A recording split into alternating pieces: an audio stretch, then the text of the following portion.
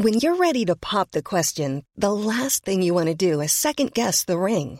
At BlueNile.com, you can design a one-of-a-kind ring with the ease and convenience of shopping online. Choose your diamond and setting. When you find the one, you'll get it delivered right to your door. Go to BlueNile.com and use promo code LISTEN to get $50 off your purchase of $500 or more. That's code LISTEN at BlueNile.com for $50 off your purchase.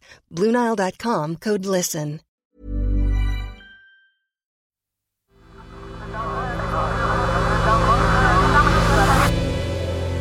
The Sense Maker. Hi, I'm Nimmo and this is The Sense Maker, one story every day to make sense of the world. Today, why Bosnia is once again teetering on the edge of armed conflict and why the rest of the world could get drawn into it. It's been called Bosnia's deepest political crisis since the end of the war in 1995. The UN High Representative for Bosnia warned earlier this month the country was at risk of unraveling amid a resurgence of nationalist and separatist rhetoric. 26 years after the end of its bloody civil war, Bosnia is on the brink of breaking up. And if it does so, it could result not just in ethnic conflict, disastrous though that would be, but in a confrontation involving the world's major powers. Worried? We should be. Things have come to a boil because of things said by one of Bosnia's top politicians just a few weeks ago. The Republika Srpska will control its own affairs in a legal, constitutional manner, including by having its own army, judiciary, fiscal administration, as well as intelligence and security agencies. We will re-establish all these institutions. That's Milorad Dodik. He's a Bosnian Serb and one of the country's leaders. And what he said could pave the way to the country splitting up. But before we get into what's happening now, it's worth understanding a bit about how we got here and how Bosnian politics actually works. Let me explain. Bosnia's political system is based on a power-sharing agreement between the three main ethnic groups in the country: the Bosnian or Bosniak Muslims, the Serbs and the Croats. In the 1990s, the Bosniaks and the Croats voted in favour of independence from Yugoslavia in a referendum that was boycotted by the Serbs. A civil war followed. The Serbs wanted to create a Bosnian Serb state and to get rid of the Muslims and the Croats living there. They besieged the capital, Sarajevo, occupied most of the country and killed thousands of Bosniaks and Croats. It was a brutal war lasting 3 years. Around 100,000 people died, Serbs, Croats and mostly Bosniaks. In one massacre at a town called Srebrenica, 8,000 Bosnian men and boys were murdered. But a peace deal called the Dayton Agreement brought an end to the fighting in 1995, and it was from that deal that Bosnia's political system emerged. But it's a system that's more than a little bit complicated. Coupled together after the Bosnian Wars of the 1990s, the country has 3 presidents, 14 governments, and 136 different ministers. There are 2 main parts to Bosnia: the Federation of Bosnia and Herzegovina and the Republika Srpska. The Federation is dominated by the Bosniaks and Croats, the Republika by the Serbs. Each of the country's 3 ethnic groups gets its own president and, in theory, they work together on behalf of all Bosnians. Milorad Dodik is one of the presidents, the Serb one, and he has plans to make the Republika way more independent from the rest of Bosnia. He said he'd withdraw the region from a lot of the country's shared institutions. Specifically, he wants to set up its own army and police force, paid for by its own tax regime. It sounds a lot like secession. And in a state where politics and political tensions are heavily drawn along ethnic lines, this kind of rhetoric is divisive and dangerous. So is this just rhetoric from Milorad Dodik? Or could the situation evolve into all-out war?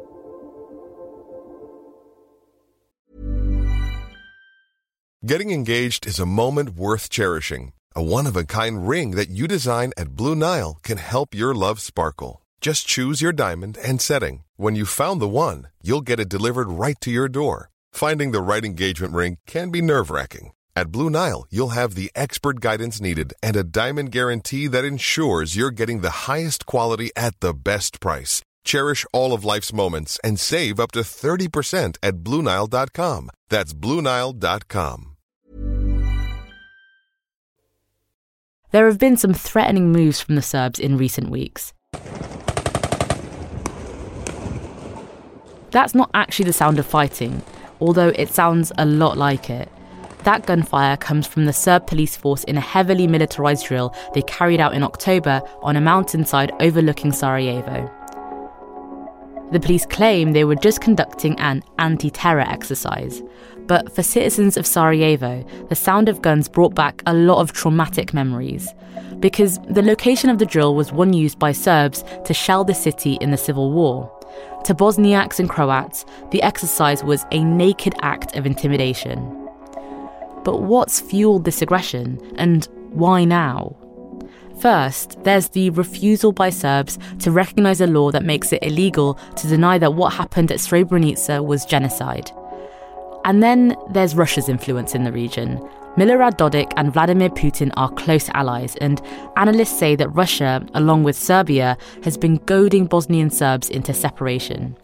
It suits Moscow because as long as these ethnic and political divisions remain, it'll stop the country from getting any closer to the EU and to NATO.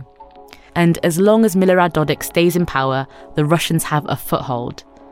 But that's not all. Muslim Bosniaks feel abandoned by the West and are turning to Turkey for support. Iran and the Gulf states are observing the situation too. Bosnian Croats, meanwhile, are looking towards Croatia, which, of course, is a member of the EU. And inevitably, eyes are turning to America.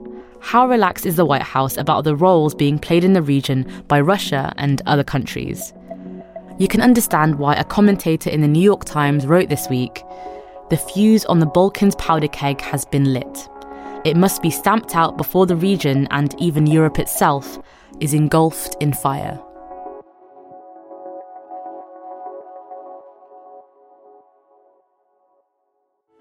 Thanks for listening to The Sense Maker. If you enjoyed today's episode, why not share it with a friend? Today's story was written and produced by Ella Hill.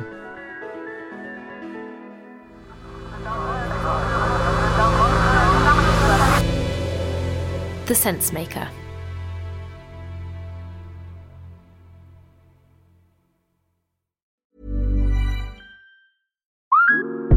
Okay, here's the situation. Our daughter Mia is leaving for her first sleepover. We have friends coming to stay, and we just got a puppy. So I go on Instacart and solve everything in one order from Kohl's. Fun PJs for Mia. Oh, new bedding for the guest room. And a vacuum cleaner that actually picks up pet hair. All delivered in as fast as 30 minutes. With Kohl's on Instacart, there's no such we can't fix. Visit instacart.com to get free delivery on your first 3 orders. Offer valid for a limited time. $10 minimum order. Additional terms apply. Hello, I'm Giles Whittle, Tortoise's deputy editor. On the News Meeting podcast, we try to make sense of what should be leading the news with 3 guests who each pitched the story they think matters most. And once a month, we record a live episode in our newsroom. The next one is on the 27th of March, and I'm going to be joined by the brilliant author and podcaster Elizabeth Day. To come to the event and tell us what you think should lead the news, go to tortoisemedia.com/book. That is tortoisemedia.com/book.